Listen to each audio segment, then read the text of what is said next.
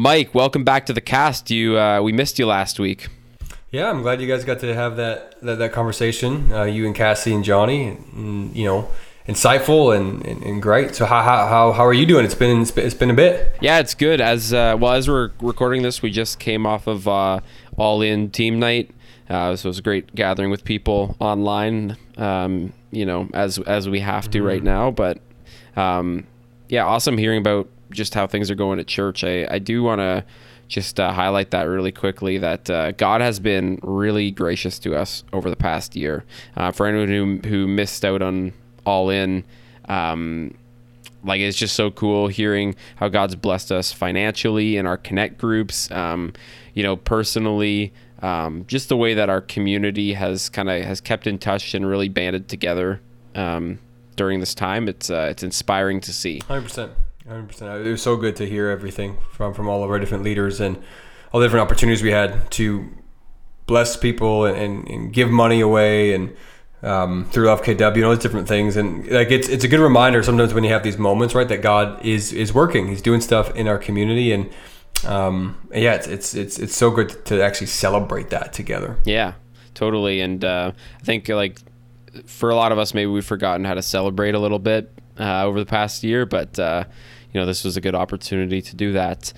Speaking of celebration, according to the Chosen, which I've been watching after you recommended it, Mike, with Sarah, Jesus really knew how to celebrate. How to party. Yeah, I've been really digging that depiction of Jesus in the Chosen. Mm-hmm. He's very fun, and he cracks a lot of jokes. He's he's like a guy you it's like you watch it and you understand why people were so drawn to him, because obviously it's not it's a fictional ish portrayal of Jesus, it's a artistic rendering of Jesus, mm-hmm.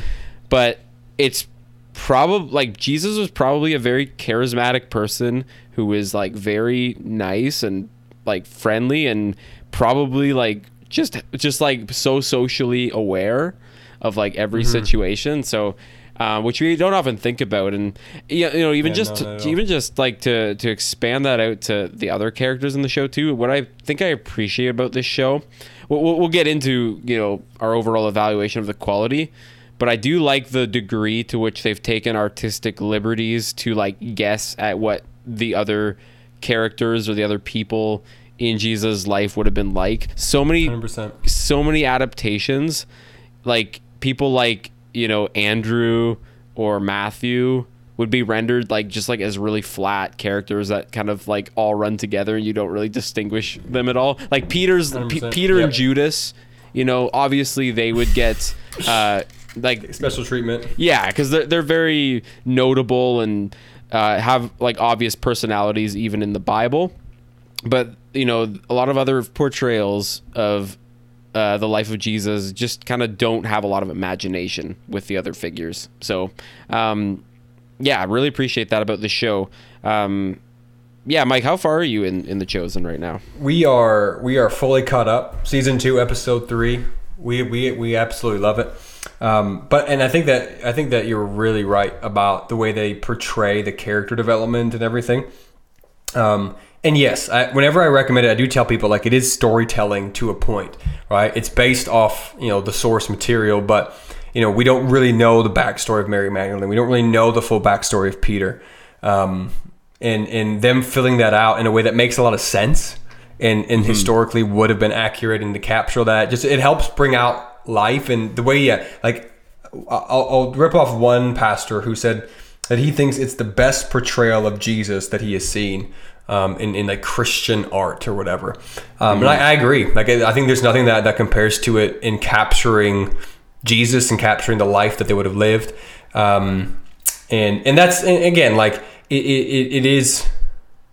it's extra biblical in some fashion, but so far in all that I've seen, the heart of it, the core message, the way they articulate the values, right? It is the Gospels being played out. Yeah. To see Jesus interact mm-hmm. the way he does, to celebrate. Because again, some of it's culture, right? They were ancient Jewish people, first century Jewish people, and the Sabbath and the festivals and the way they would celebrate is great. But the way that they make Jesus absolutely not dry. Yeah. And not esoteric, and not this like, again, this unreachable divine sage thing, I think is beautiful, right? And you know, cracking jokes, and you know, and being someone that you actually want to follow. Yeah. See, I think that's one of the most powerful things about it is, you know, we could argue, yeah, that didn't happen like that, or like the whole, if you've seen it, episode 3 is all made up. It's literally just all storytelling. If you're not there yet, I won't say what it's about, but it makes no difference to the ultimate story of Jesus, except it captures how he treats a certain type of people. They kind of extrapolated off some verses, and it's just a beautiful portrayal of like that is probably, like, if I had to read the verses that they're thinking about and then make a visual image of Jesus with this type of person, that is how I would see him, like truly, and that's through studying and knowing the scriptures. And so we really love it in recognizing its place. It's a tool. It's not the Bible in any way. Yeah. And so our image of Christ must not be formed through that, but through scripture. But yeah, it's such a, like, I don't know, just the way they've done it. Like I said last time we talked about, like, I've wept many times just like seeing the compelling nature of Jesus and how he, like, I think maybe one of the most beautiful things about it is it puts faces to Jesus's redemption, because like we read about it, and like I think the character Matthew perfectly illustrates this. Like we read about Matthew and Levi and the calling of Levi, and we're like, oh, that's great, and we just move on. But like, the tension that they have built, because he is a tax collector, he is a traitor, he is this rich just sellout. Yeah, we don't think about that a lot, do we? Right? That, like, one of my favorite sermons I've ever preached is actually on the call of Matthew, call of Levi, because I got to explore this idea of like Peter and Andrew, like they would have he would have taken their taxes. Like that's probably accurate, right? That he would have been their tax man and extorted them, and then Jesus is like, let's all party together. Like, talk about the worst party in the world, right? And they capture that so beautiful, and like just those scenes of Matthew, of Mary being, you know, Mary Magdalene being this demon possessed woman being set free, and everyone else has like left her. Like if you had 7 demons, like that's intense, right? Yeah. And Jesus setting her free, and the leper, right? No one else would touch him. And Jesus goes up and like. Again, I don't want to spoil it, but like where everyone else pulls out a knife, he goes up and touches. Like it's so like things that we just read and like make sermons out of, like were people's lives.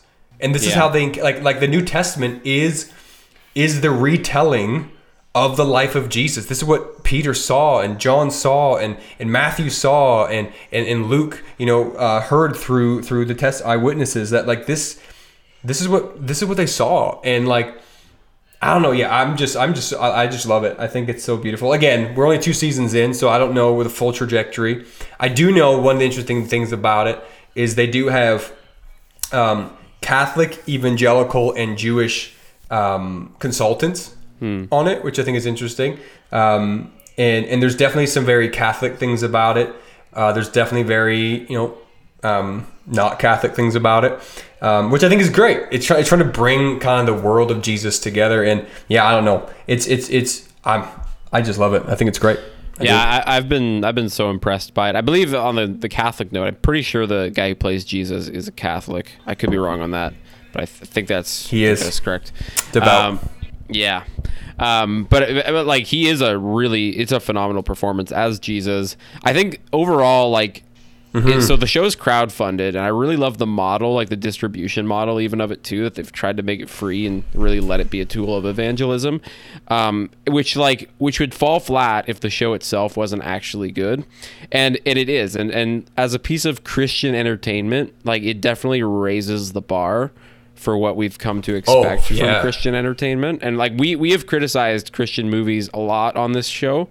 And I mean, this is the first one I've seen in a long time that's like expressly a Christian piece of entertainment that I've been like, this is a legitimately good show. It's not like, I don't think the production value and the acting overall is maybe quite on the level as of like a Netflix show or like a HBO show necessarily, but it's it's close, and it's certainly better than just about every other Christian piece of media I've seen.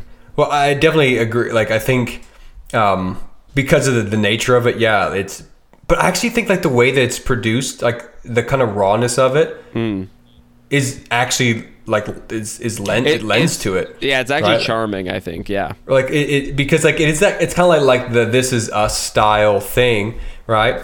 And because of that, like it's the shots and the different things, and if you just probably heard my daughter say good night, Livy, but I actually think like I can't remember his name. Jonathan Rumi, is that the guy who plays Jesus? I think so. I don't know if that's how you say it. I actually think it's an amazing job acting. Like he does such a good job. And like when you see him off screen, like there's no way you're the same person. Like he just so capture that, which is so weird to say because it's Jesus, right? Like it's such a weird thing to say, but he clearly is top notch, right? And did such a good job. Oh yeah, he's great. And like and the supporting cast too, like obviously like Peter, I think his name is Shahir Isaac. He's great. Some of the other disciples, I think like obviously they're not like you said, on the level of like the best of the best, but they're good. I think it's a great dynamic. So yeah, the only performance that bugs me at all is that Roman bad guy. I find him like pretty hammy, but other than that, like the acting is mostly pretty good. Yeah, no, I agree. I think it's almost hard to call it Christian art. Yeah, it's clearly like a cut above what we've come to expect. So really good. And anyway, those are our opinions on The Chosen. Other people might come to different conclusions about it, but hey, this is the cast, and the views and opinions expressed on the cast are those of myself and Pastor Mike, and may not necessarily represent the views of our church. With that said, enjoy the show.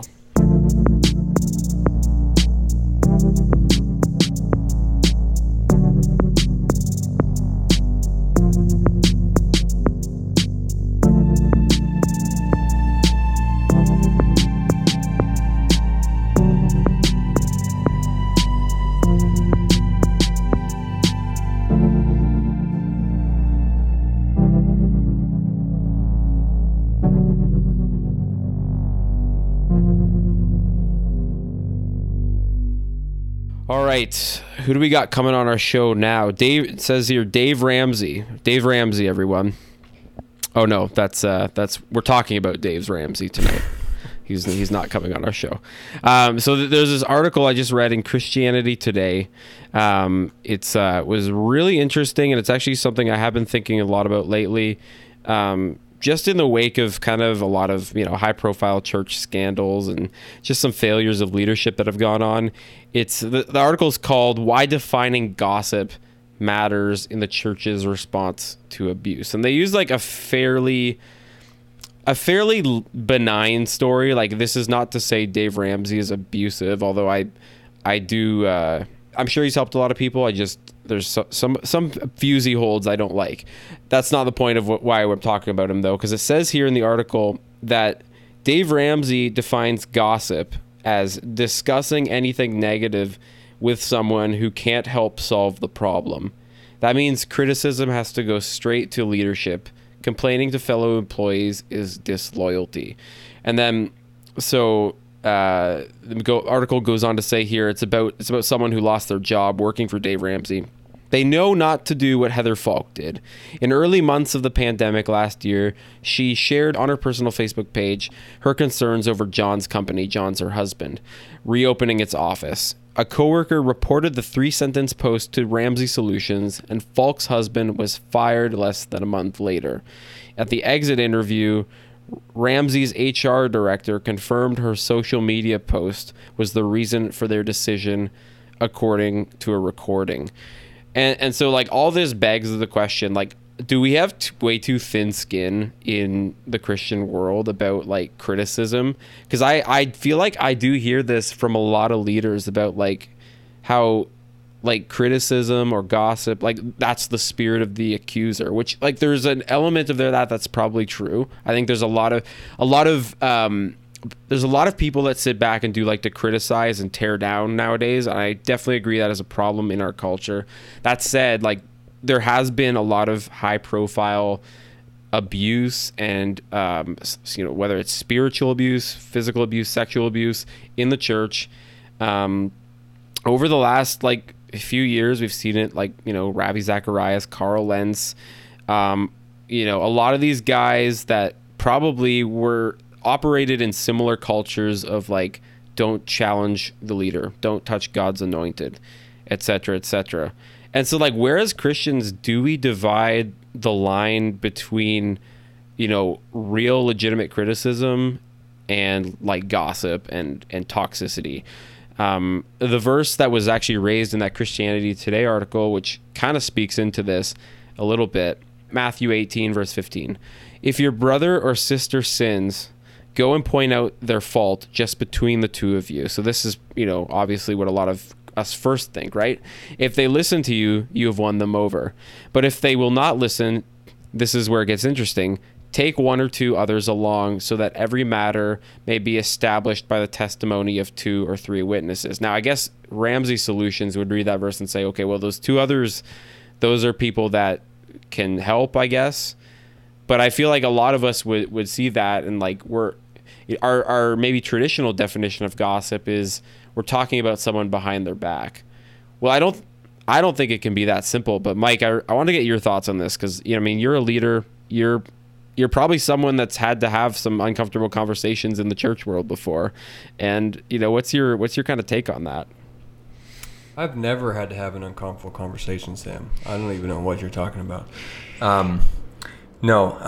Well, I think the first thing to realize is Dave Ramsey is not a church, right? That's very true. We forget that sometimes. He can define for his cultural policy any way he wants to, and that's between him and his people who signed the contract to work there. So that's number one. Like he's free market, he can do that if he wants. When it comes to the church, gossip is like the way that I've often talked about gossip is it's talking about someone, not to them. So, for example, right? So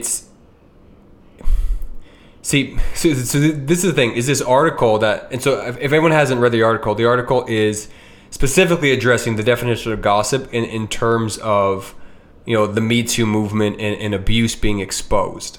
And so I think we need to be careful to think a little more critically about it and recognize that there is not all situations are equal, right? So you going to your friends and just complaining that this other person in the church, did this dumb thing online, right? Or whatever, like that's kind of gossipy. That just is, right? There's no good to come out of that, right? You're not trying to expose a sin, especially if the sin's not, especially if it's not done to you. Like that's the thing. Like Jesus said in Matthew 18, right? That if it's sinned against you, you need to go because it's an actual offense, right?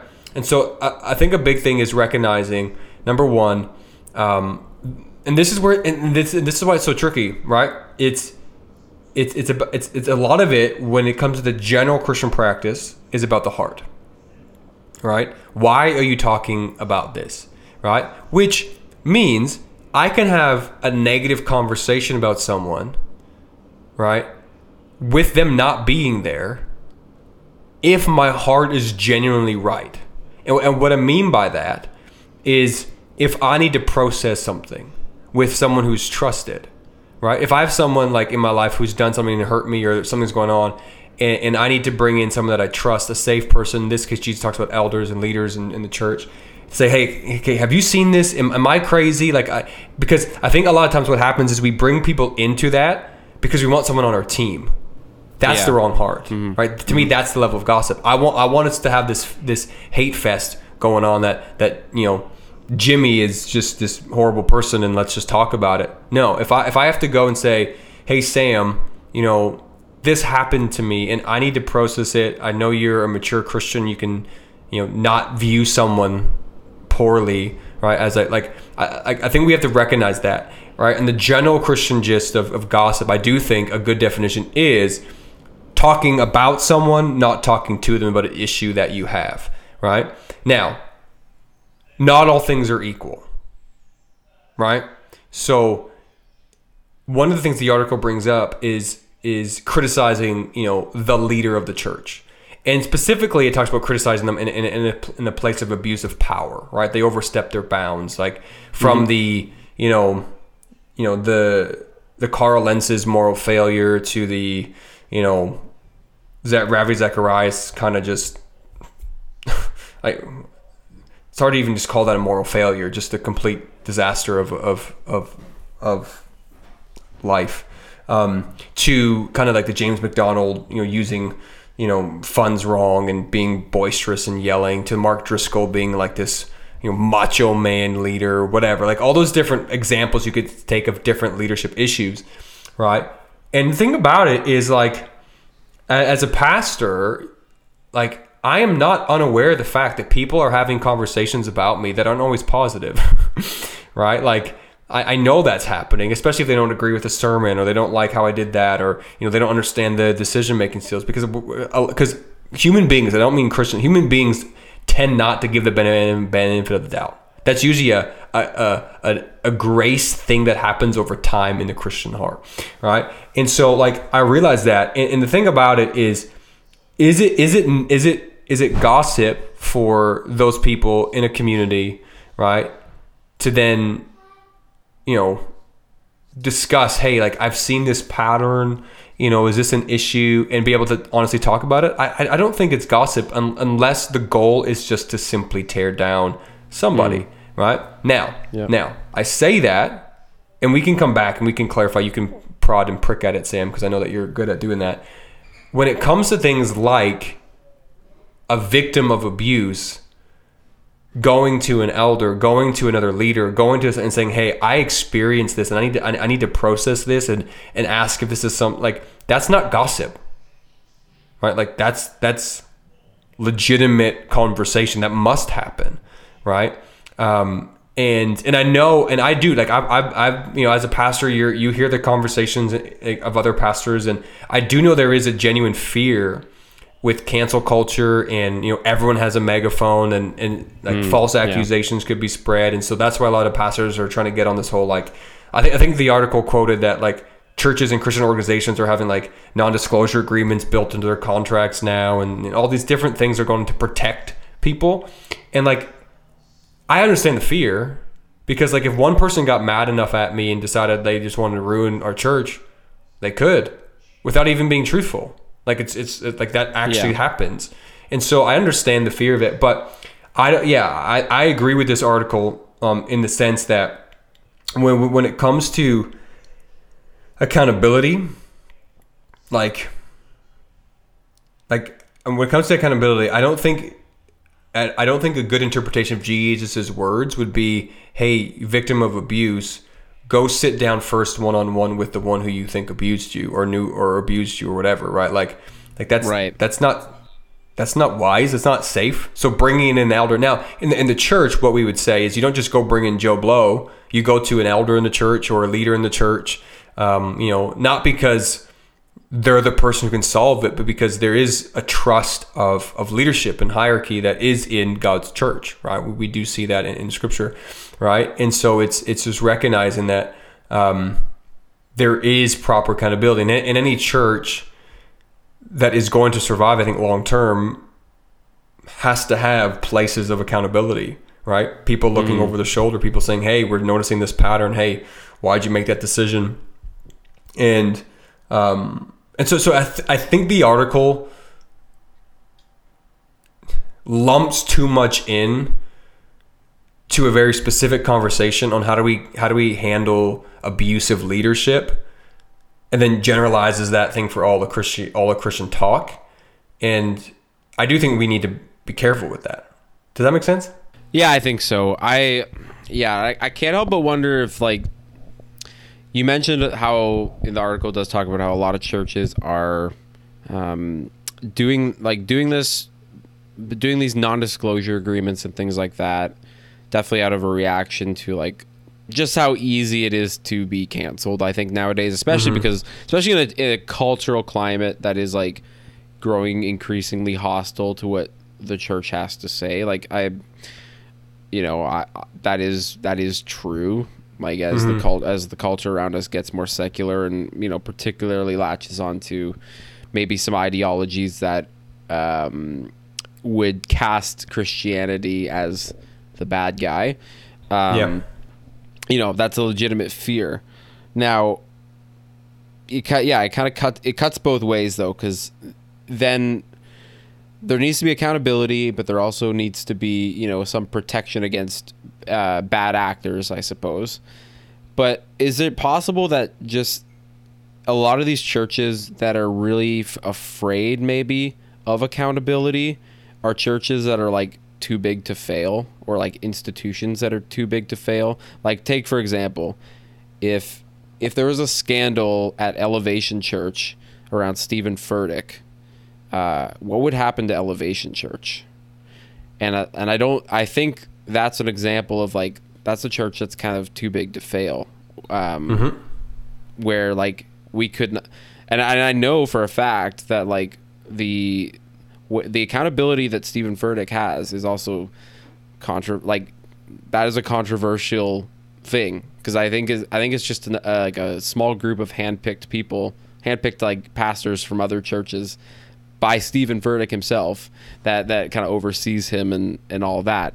Whereas like, you know, other church polity types would be more built around a board of elders that the congregation selects, and then that is like, you know, there's kind of true accountability there, and then also there's smaller congregations, so they can replace the pastor if he messes up, which I feel like is kind of the idea, that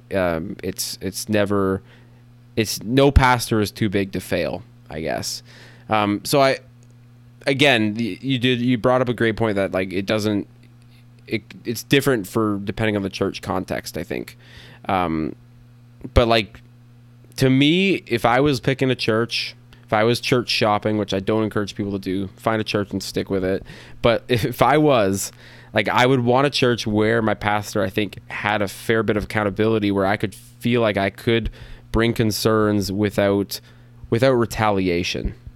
Does that make sense? Like, as a congregant, I feel like that is sort of a not a privilege, but a right that I kind of should have.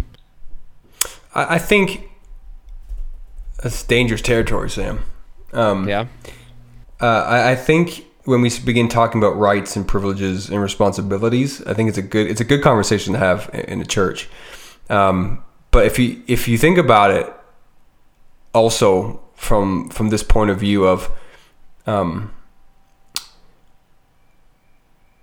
what is legitimate criticism, right? Because and this is the thing, is the pastor accountable to the congregation, accountable to the board of elders, accountable to God, accountable to denomination? Like, where do the lines get drawn? I think that's a good polity question. How do you keep someone accountable? Because in one sense, like, the congregational model of church is that the pastor is the employee of the congregation, right? Mm-hmm. Which tends to burn pastors to the ground, because you get one guy with a vendetta to have a vote and get the guy out, and it happens all the time. Happens all the time, right? Power plays. And so the opposite is like the CEO pastor, right? Where like, no, like, I'm the employee of the corporation and y'all are just participants in what's happening, kind of a thing. Which then you can have the opposite effect happen, where the pastor has so much power in his own world that, like, again, no one can touch him. He's untouchable. And then we get into these situations where, like, pastors destroy lives. And so it is a fine balance, but I do think that as a congregant, as someone who's part of a family, right, an honest conversation should always be able to happen. I do think that, right? Yeah. Now the thing about churches, right, is, and I don't know if this is a good analogy. So, this is just us processing out loud, people. So if you're listening, like, we're just trying to process this out loud. Totally. But I'm not going to give the same amount of weight to Weston's complaint about me as I am to Emily's. Right. Yeah. For many different reasons. One, because he's newer to the family. Two, because he's younger and immature. And three, because he's 4 years old. Right? Yes. And so if someone comes into the church and they're new, they haven't been part of the history, the story, they're not serving, they're not giving, they're not in a connect group, and they just want to have access to complain, I don't really have time for that. Like, I have bigger issues to deal with in the congregation than that. So that's the only, like, it's not a good reason to not have accountability. Obviously, like, I'm actually in full agreement with you that that leadership should always invite feedback all the time. Yeah. Right. And the feedback, especially that we don't want to hear, right? And I've had some of those. I've had people, say some really spicy things to my face, to me, about how I lead or how I don't lead, or my intentions. Trying to, because I think people a lot of times assume motive, and right. As a pastor, you understand that when you go into that role, you are taking that you're dealing with people, and people who sometimes think that they can be the judge and jury on your life. And right. and I think because of that, some modern younger pastors kind of like retaliate and be like, no, like I'm going to live my life and be me, and CEO model kind of thing, because of the damage. And because it's easier, right? To kind of live in the CEO model is easier, because you don't have to be as accountable for everyday right. things. So it's a yes and no for me. Like, the models of church matter, but I think what's more important is knowing that that no one person in your church has like all the veto power. I think that's important, because here's the thing, right? Like, it doesn't matter how big or small a church is, right? You give a guy influence over other people, there's always the risk of Messiah complex, of Savior complex, of abusing the grace of God. Like, pastors in big churches and in 50-person churches have affairs with the secretary. The story happens all the time. And you're right, it might be easier for a smaller community to brush that under the rug and be like, whatever, right? But this is part of the thing of the celebrity pastor, right? Now these churches feel an obligation to protect the reputation of what they have built. And that begins to perpetuate this thing of like, yeah, we are too big to fail as an organization, but like, we almost have to keep the persona alive. Right? Like there's no way one human being can be all things to all people and never, but there's almost this interesting that Justin Bieber talked about this when he talked about celebrity pastors, how there's like this pedestal that they're like, that these celebrity guys have like the relationship with God that everyone wants. Yeah. And that's just not true. Like, we're seeing it more and more and more, right? And so when it comes to accountability of leadership, right, I agree with you 100%. And that anyone who's part of our family that has a concern should be able to bring it.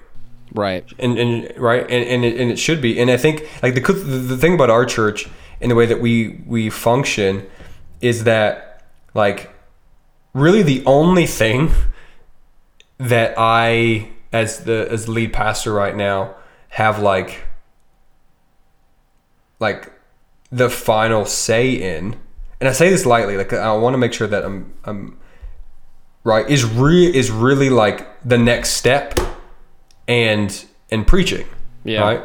Like, we've given away, like, you and Sarah lead Freedom Sessions, Cassie and John do connect groups. We have the benevolence ministry with Kayla. We kind of talked a lot about that tonight at All In. And like, I help oversee it, but like, I don't make the decisions in those places on purpose. Right? So that like it doesn't fall and rise with me. Now, Emily and I, as we discern with each other. Like, we also don't make huge decisions without talking to our min lead team. And like, if there's a huge disunity there or a huge unity, then we can move forward, and we have some accountability above us with C3 Toronto and different things. And so like, I do think that being able to have accountability and leadership, any and it seems so foolish, but like, any leader should want that. Because if there's nothing to hide, then there's no issue. And the moment you feel like, I don't want any more accountability, or I don't want anyone else criticize, or like, you might have to ask, like, why? Like, what are you avoiding in that? Does that make sense?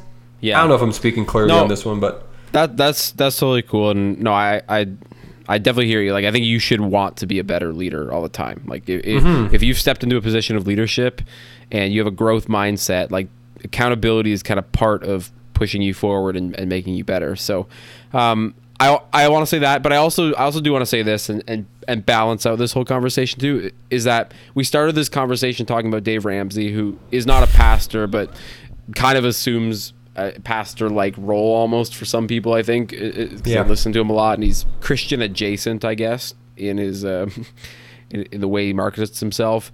And then, we talked about some big pastors that had moral failings, or just celebrity pastors in general. And we do talk about that a fair bit on the show because we all hear about it. But I also want to say this, like, 99% of pastors in the world are just normal people that do not make a giant paycheck and are just trying to love their community that they're leading and serving, and and aren't having moral failures. And also, like, I know I follow a lot of pastors on Twitter, and I know that, like, the last year of trying to lead through the pandemic has been so many of them feel burnt out, or like, it's been like the hardest year of their life. They've faced so much criticism because of how just divided everyone is over the pandemic and restrictions and whatnot and the vaccine. And I want to recognize that too, that pastors are trying really hard. Like, they did not sign up for a glamorous life. They signed up to help people and love people and disciple them. And we probably should give them a break sometimes too. So that's partially for you, Mike, too. We appreciate you. We love you. I appreciate it. And and I think we do need to recognize that, like, pastors they're not heroes in any way. We do believe Jesus is the ultimate hero, not your pastor. But yeah, like, it's I think the stat right now, and I could be quoting this wrong, but the last I heard, it's like 7 out of 10 pastors won't retire a pastor. Like, it's a huge attrition rate, because the burden of ministry is large, right? And whether it's burnout, emotionally, spiritually, like, just, the church can't afford it, church is dying, whatever it is. And so, like, there is a unique pressure there that's on a pastor that like, it's hard to compare it to anything, because it's kind of like, it's like the pressure of like a business operator, because there's real money, donations, and things you need to steward, right? It's HR, it's counseling, kind of. So it's the pressure of like a counselor, a business manager, an HR department, a marketing department, because you're trying to, like, get people to buy in what you're doing, plus leadership management. Everyone expects you today to be savvy at social media and tech, and so, like, there, like, all these different things. It just adds up to be this weird space. But here's the thing, all right? Pastoring, it is, like, I don't want to say it wrong, but, like, it is such a beautiful calling, right? Like, it's not for the faint of heart, sure, but it's also not to be not wanted. I think we've lost it in the modern world, this call to the ministry, and because it doesn't make maybe as much money, or it's not as whatever, and there's a lot of pressure and whatnot. But, like, giving your life, being paid, being called, being whatever, to be as obedient to Jesus as possible, to help other people discover that, to be a light in darkness, to carry the weight, like what greater adventure do we have than that, I think, as human beings? And everyone's called to different roles, of course. Like, I'm not saying that, but I'm just, like, if there is this call of ministry, I think it's a beautiful call that we do need to steward well and be excited about. But I think as you said, Sam, like we started this about gossip and what that means, and I think I just want to make sure that we land there a little bit in this way, right? On all that has come out in the last couple, maybe 5 years with church leadership, and how it hasn't handled crisis well, it hasn't handled abuse well, it hasn't handled victims well. It's not gossip. It's not gossip if you are the victim of something to go talk about that. Like we just have we can't let that be some weird twisted thing that leaders or Christians or whatever try to make you feel bad about. If there has been an abuse of power that needs to be dealt with, it does, right? And there needs to be that accountability, and that's not gossip. That's not you go into your Connect group and complaining about the other guy, the other Connect group or whatever. That's gossip, right? There's no good out of that. And so if you ever hear or somehow it comes across in the Christian world, the Christian talk that to ever speak negative things with someone not in the room, that's just that is an unnuanced view of life. And so I think we just need to make sure that that's clear in that anyone in a position of authority, accountability is necessary, absolutely necessary. I just want to make sure that we understand that, and that for the general issue, the general sin, the general grievance and complaint, more often than not, you're probably gossiping. So true. It just probably is. And if your heart is to and I'll say this too, because I'm in a weird position because I'm the pastor, right? So people sometimes talk to me about things going on in their world or in their church or their relationships, and there's almost this hesitancy I notice in people to be like, am I allowed to say this to Pastor Mike, because then that's gossip, right? Here's the thing. Here's what I'll say, right? Generally speaking, right? If I think it's gossip, I'll tell you to not talk to me about it. I'll be like, I don't want to hear that. But if I sense and I discern that your heart is actually good, I want to process this. I'm trying to figure out this. I want to help this person. Do I need to know? And this isn't just the typical Christian. I got a prayer request, Pastor. Can we talk about my friend or my husband or whatever? Right? Then we I'm meant to be that place where we can try to process according to Jesus. Right? I'm the pastor of the church right now. I'm the elder. And so, but I also will say we probably shouldn't gossip about that if I think it's gossip. So just want to invite that, because I have a weird, unique position in that, where people I've noticed it, where they're they'll start talking, they'll be like, you know what? I don't know if I'm allowed to say that. Listen, I'll keep you accountable. So if you need to process things, right? Even about me, right? I've gone through and I've invited rounds of feedback, even from the min leads, and tried to make sure that we're always, growing and getting better. So it's there.